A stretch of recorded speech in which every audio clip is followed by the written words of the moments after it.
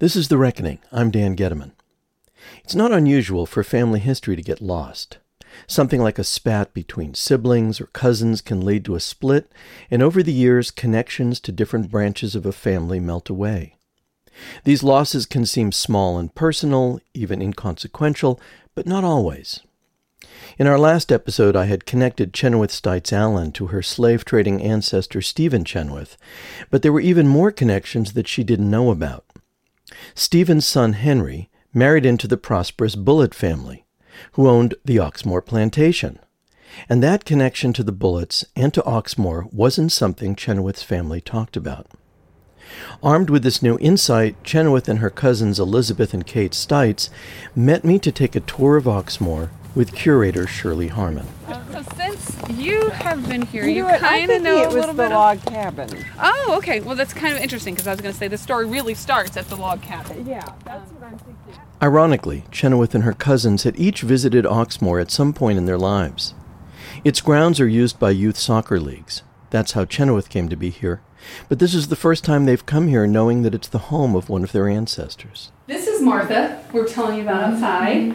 So she was the first daughter born to William and Mildred. They had 3 sons prior. Helen Bullitt was the youngest daughter in the Bullitt family.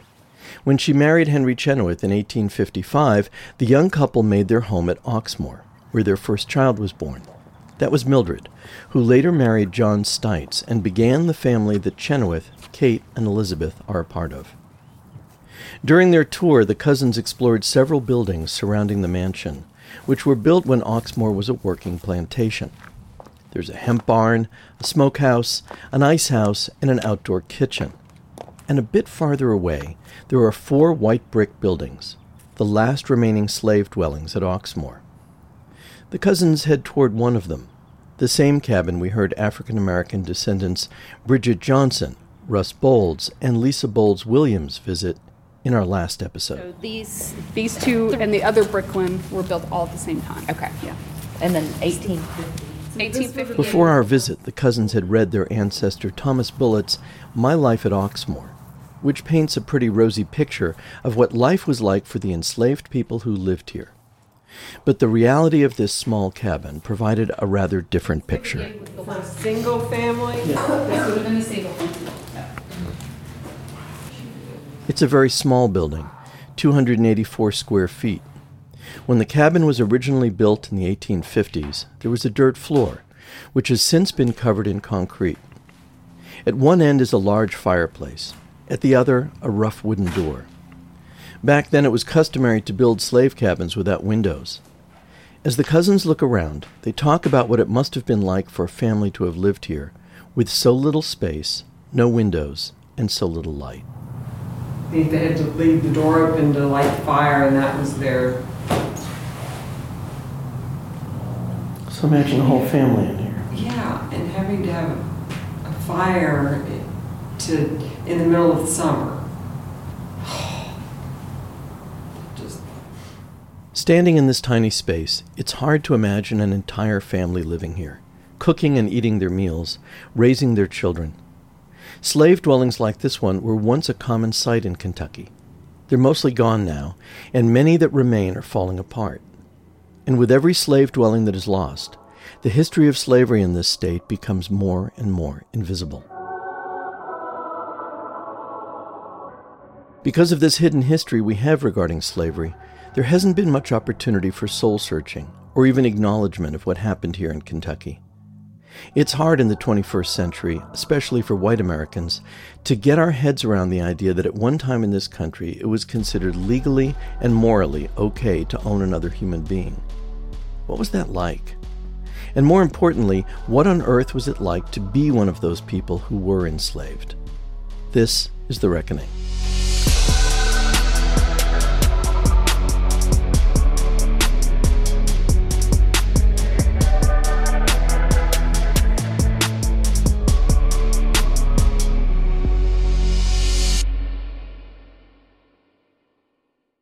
Because of slavery, there's a built-in mismatch between what most white and black Americans know about their lineage.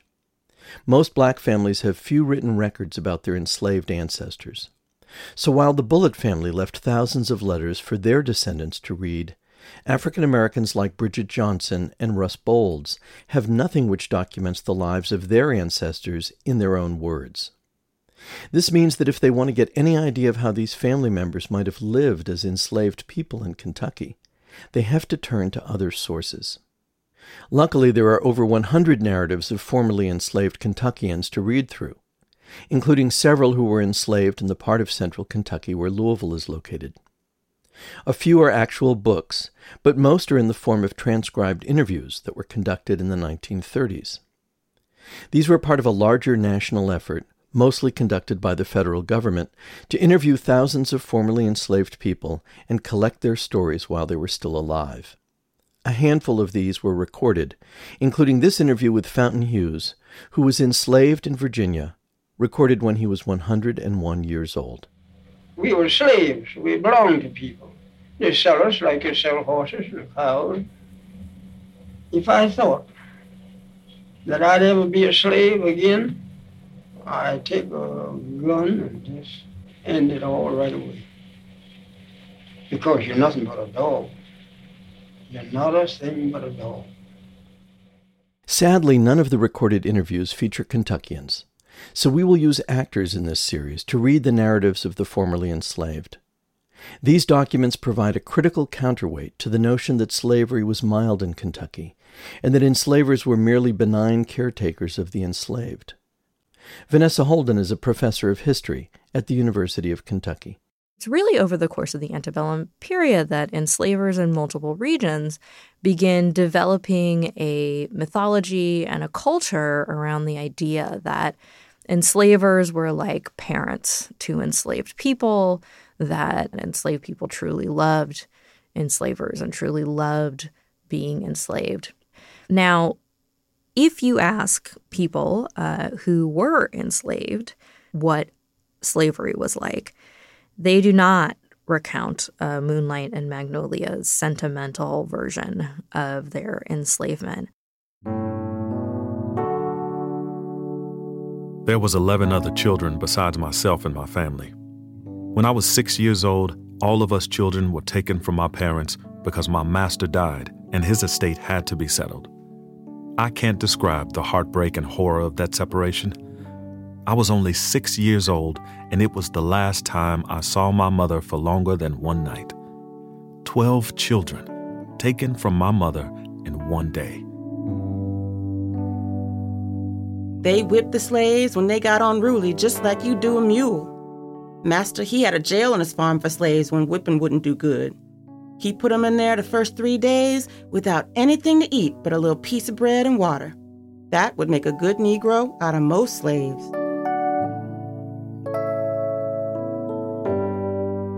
We did not have anything to eat but cornbread, fat meat, and water to drink, black-eyed peas and greens, which I gathered, and we had to eat that out of the skillets.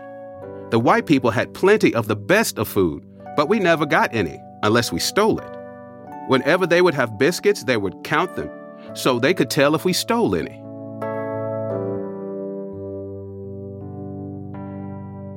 I've seen plenty of slaves auctioned off. Master, he would make the slaves wash good and grease their face. Then he would trot them by so people could see them. With all the hollering and bawling that took place, it was just like when they take calves away from their mother. We were then just about like cattle are now. Usually those who ran away, when caught, were sold.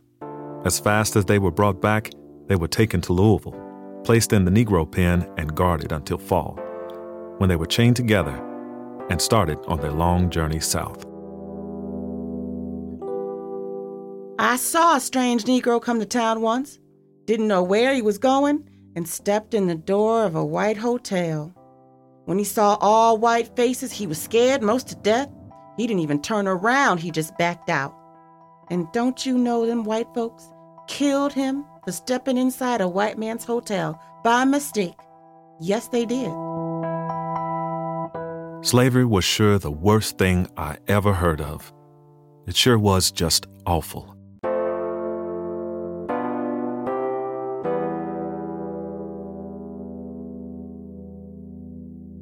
Those were excerpts from written narratives of formerly enslaved Kentuckians John Fields, Peter Bruner, Mary Young, Harry Smith, Lula Chambers, and William Emmons. One thing that is clear from reading many of these is that enslaved people in Kentucky did not quietly accept their circumstances.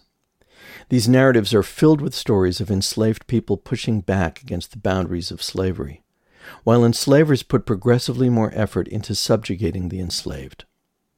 According to historian Vanessa Holden, this had been the case for a very long time.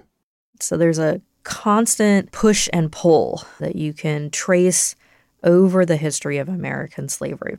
So, for example, in the early days of introducing enslaved labor into the colonies, there was an idea that Christians could not enslave other Christians.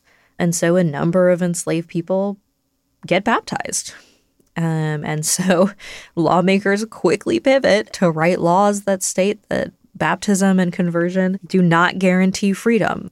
Resistance was pervasive. In many ways, Black culture is resistive culture because it's like a constant resistance against subjugation that really shores up the culture and forms what becomes African American culture. One important way that an enslaved person could resist would be to learn to read and write. The Reverend Elijah P. Mars wrote one of the few book-length memoirs by formerly enslaved Kentuckians. Mars, who was born in 1840, had been enslaved on a Shelby County farm with about 30 other people. Very early in life, I took up the idea that I wanted to learn to read and write.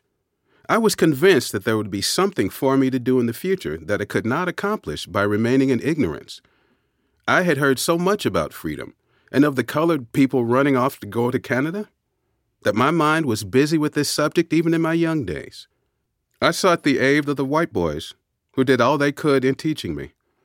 They did not know it was dangerous for a slave to read and write. Some enslaved Kentuckians took their resistance to another level entirely. In 1826, a boat full of enslaved people traveling from Mason County killed the slave traders taking them down the Ohio River on the way to the slave markets of the South. Then they tried to escape into Indiana, which was a free state, but were captured and executed. A similar revolt happened in Greenup County in 1829. Rebellions such as these, whether they happened in Kentucky or elsewhere in the world, profoundly shook up enslavers, who feared they would inspire similar actions on the part of those they enslaved. Ricky Jones is the chair of the Pan-African Studies Department at the University of Louisville. At the end of the 18th century, you have the Haitian Revolution, and you have slaves in Haiti rebel against their French overlords. And this is a story that's not told very much in this country, but the slaves win. Okay? I mean, the slaves actually win. White Americans saw what happened in Haiti and it terrified them. And certainly you think of places like South Carolina, where the Black population, the slave population, actually outnumbered the white population. So can you think of that level of fear? And then you have a few conspiracies that actually do take hold, and in some cases, actually rebellions take place. You know, New York insurrection, Nat Turner's raid. I mean, all of these things are happening in America. When white slaveholders learned of such events, they sometimes took extreme measures to keep rebellion from spreading. This was definitely the case in the aftermath of what became known as the Nat Turner Rebellion, when a group of enslaved people in Virginia took up arms and killed about 50 white people. The reaction all over the country was quick and dramatic, with several states taking steps to keep out any people who had been enslaved in Virginia, for fear they would somehow bring dangerous ideas of freedom into another state. Historian Vanessa Holden. That it really is the fear of slave revolt and rebellion that leads to policies like Kentucky adopts fairly early on of non-importation, meaning that enslaved people couldn't be imported into the state for sale to people in the state. That it was fine to sell people away from Kentucky, but they didn't want people to raise the Black population by bringing them in. During the 1830s and 40s, Kentuckians began to publicly worry about the influence of Northern abolitionists on their enslaved population and how they might trigger rebellions. At the time, there were many schemes being discussed nationally for curtailing slavery, either by not allowing it to spread into parts of the West or through some form of gradual emancipation, perhaps over many decades. But as with issues like abortion and gun control today, there was a chronic fear of the slippery slope among enslavers like the Bullets. Today, the Missouri Compromise. Tomorrow, emancipation. Slaveholding families like the Bullets felt they needed to keep a very hard line to keep such ideas away from the people they enslaved. Thomas Bullitt recalled this effort in his 1911 memoir.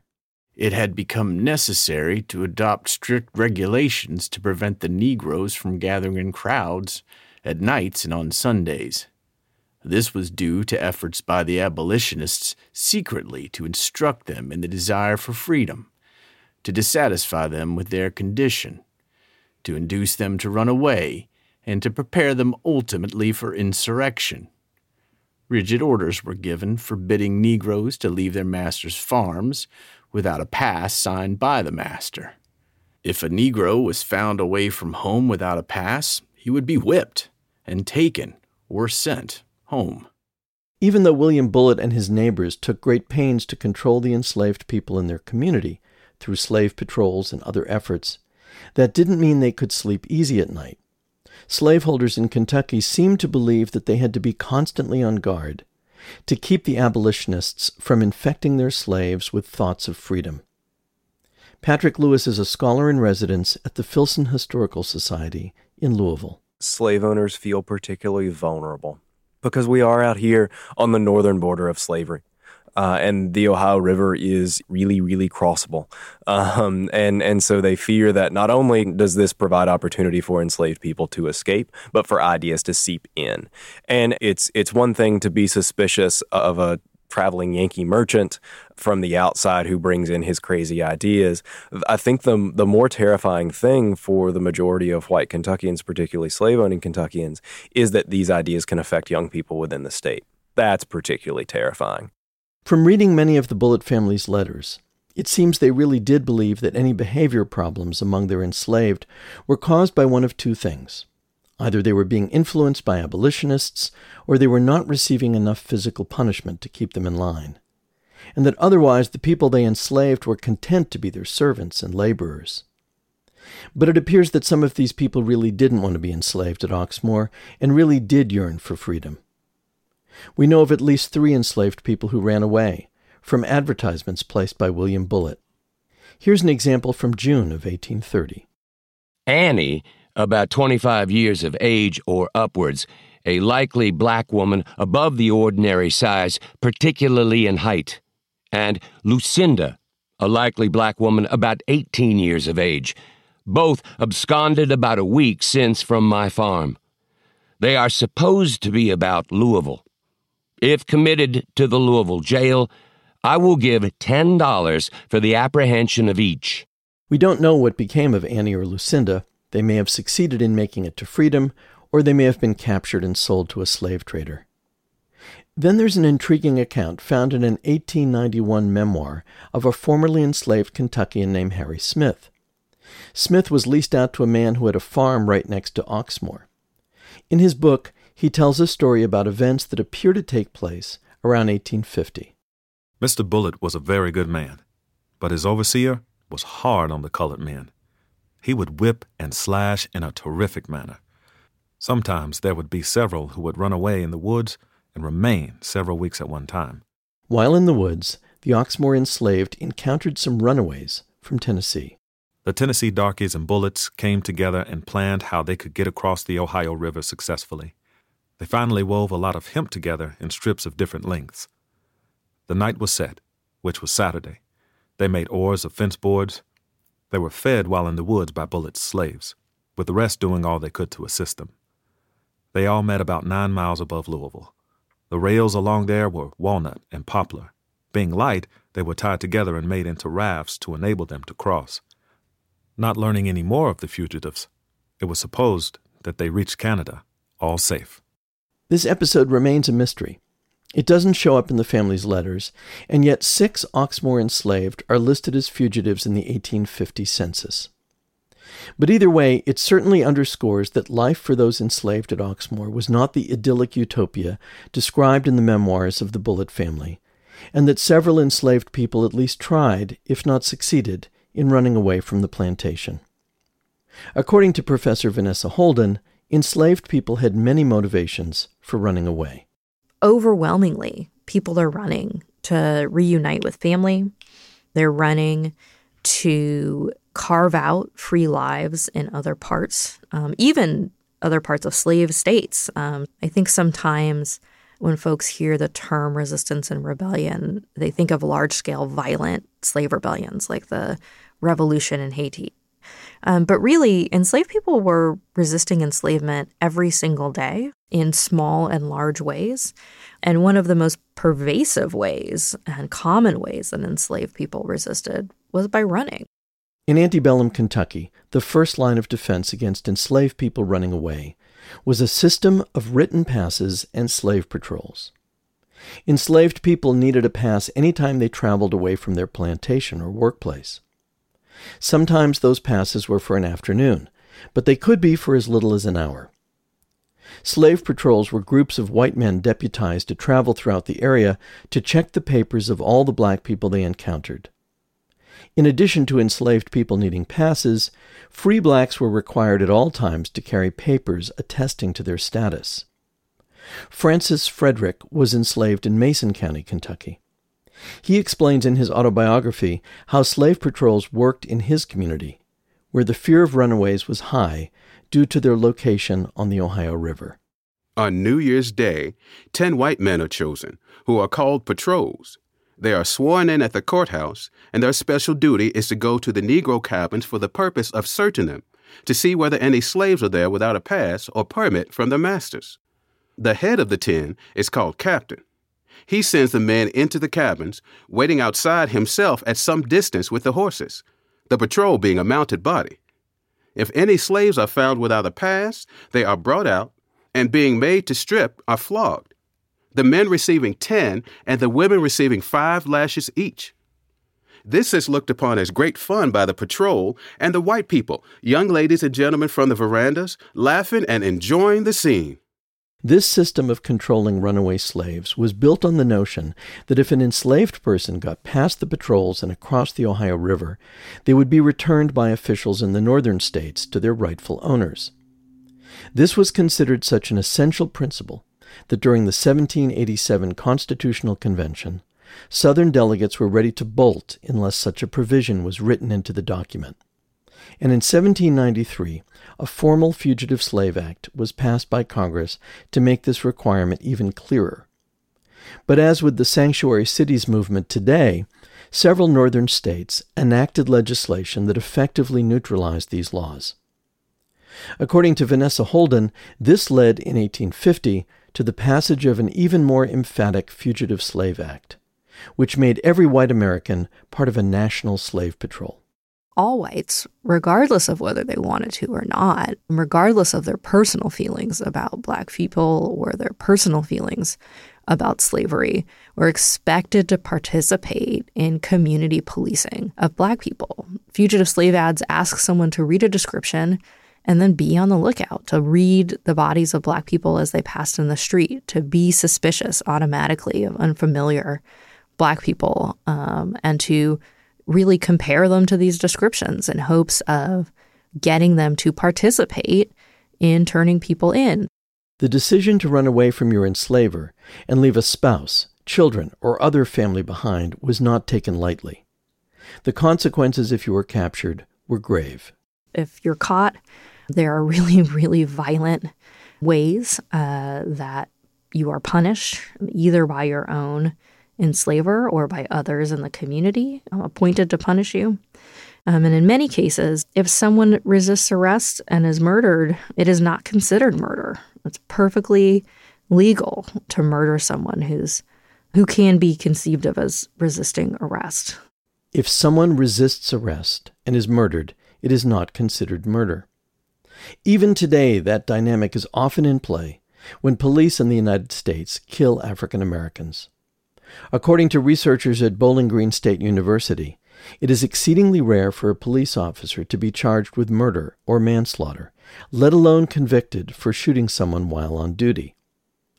So making the connection from the past, when slave patrols could whip or even kill enslaved people, and the present day, when police can brutalize and kill black people without major consequence, just isn't that hard to make.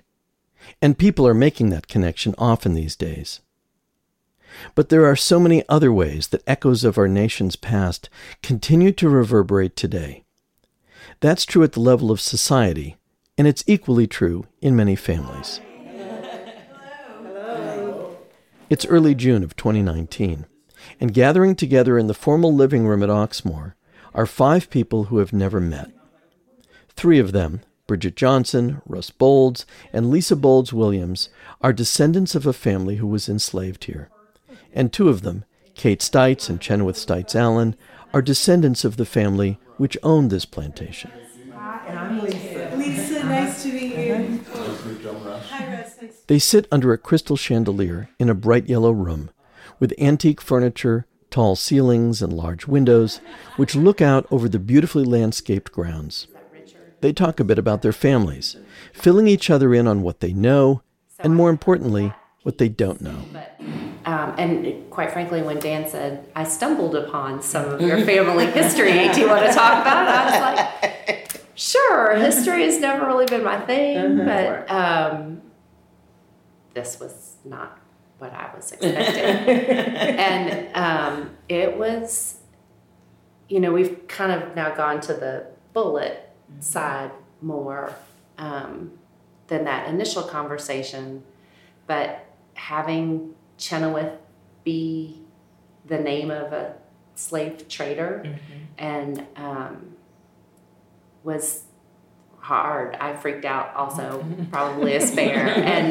And carrying a name that's not Mildred or Helen, that's a less common name.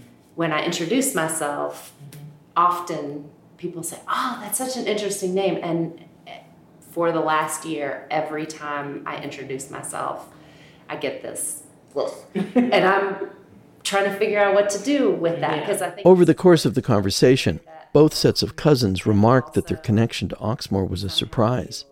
And they agree that this place and the history of slavery that it carries should be better known. Bridget says she has plans to talk to her children about what she has learned, but that more needs to be done. Going forward, we both descendants of this, it's our duty to teach our own first and then spread that out because they have to know. And this country, this government, we're not going to stop talking about it. You can tell us to shut up all you want to. It's here. It's part of our history. And we have to educate the country. We have to, it's something we have to do. So I want to continue with this. And I want you guys, to delve into it and learn about your stuff. Because I thought you guys knew more, but you don't. So, we have to give you the time also to start looking into it too, This place feels like it has so much potential to tell truth. Yeah. And that's what a lot of people don't want to face. They don't want, whether it's it's the truth, it's the truth. Right. Yeah. And it will be all of that, probably. Yeah.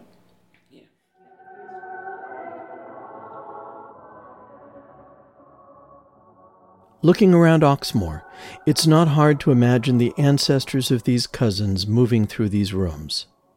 Bridget's ancestor Louisa, busy taking care of the Bullitt children, while Chenoweth's ancestor Mildred reads by the fire in the parlor where her descendants are now seated.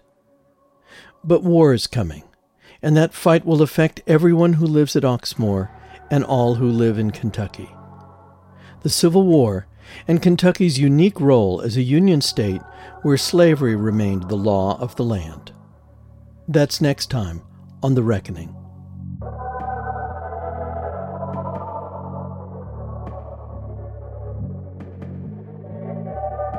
The Reckoning was written and produced by me, Dan Getteman. Our editor is Loretta Williams, Rhonda Rogers Van Dyke, our assistant producer, with production help from Nancy Rosenbaum and engineering from Kojin Toshiro. We had marketing help from Creative PR and legal assistance from the Dinsmore and SKO law firms. Our fact checker is Kathy Brady. The music heard in this program was composed by Ja'Cory 1200 Arthur.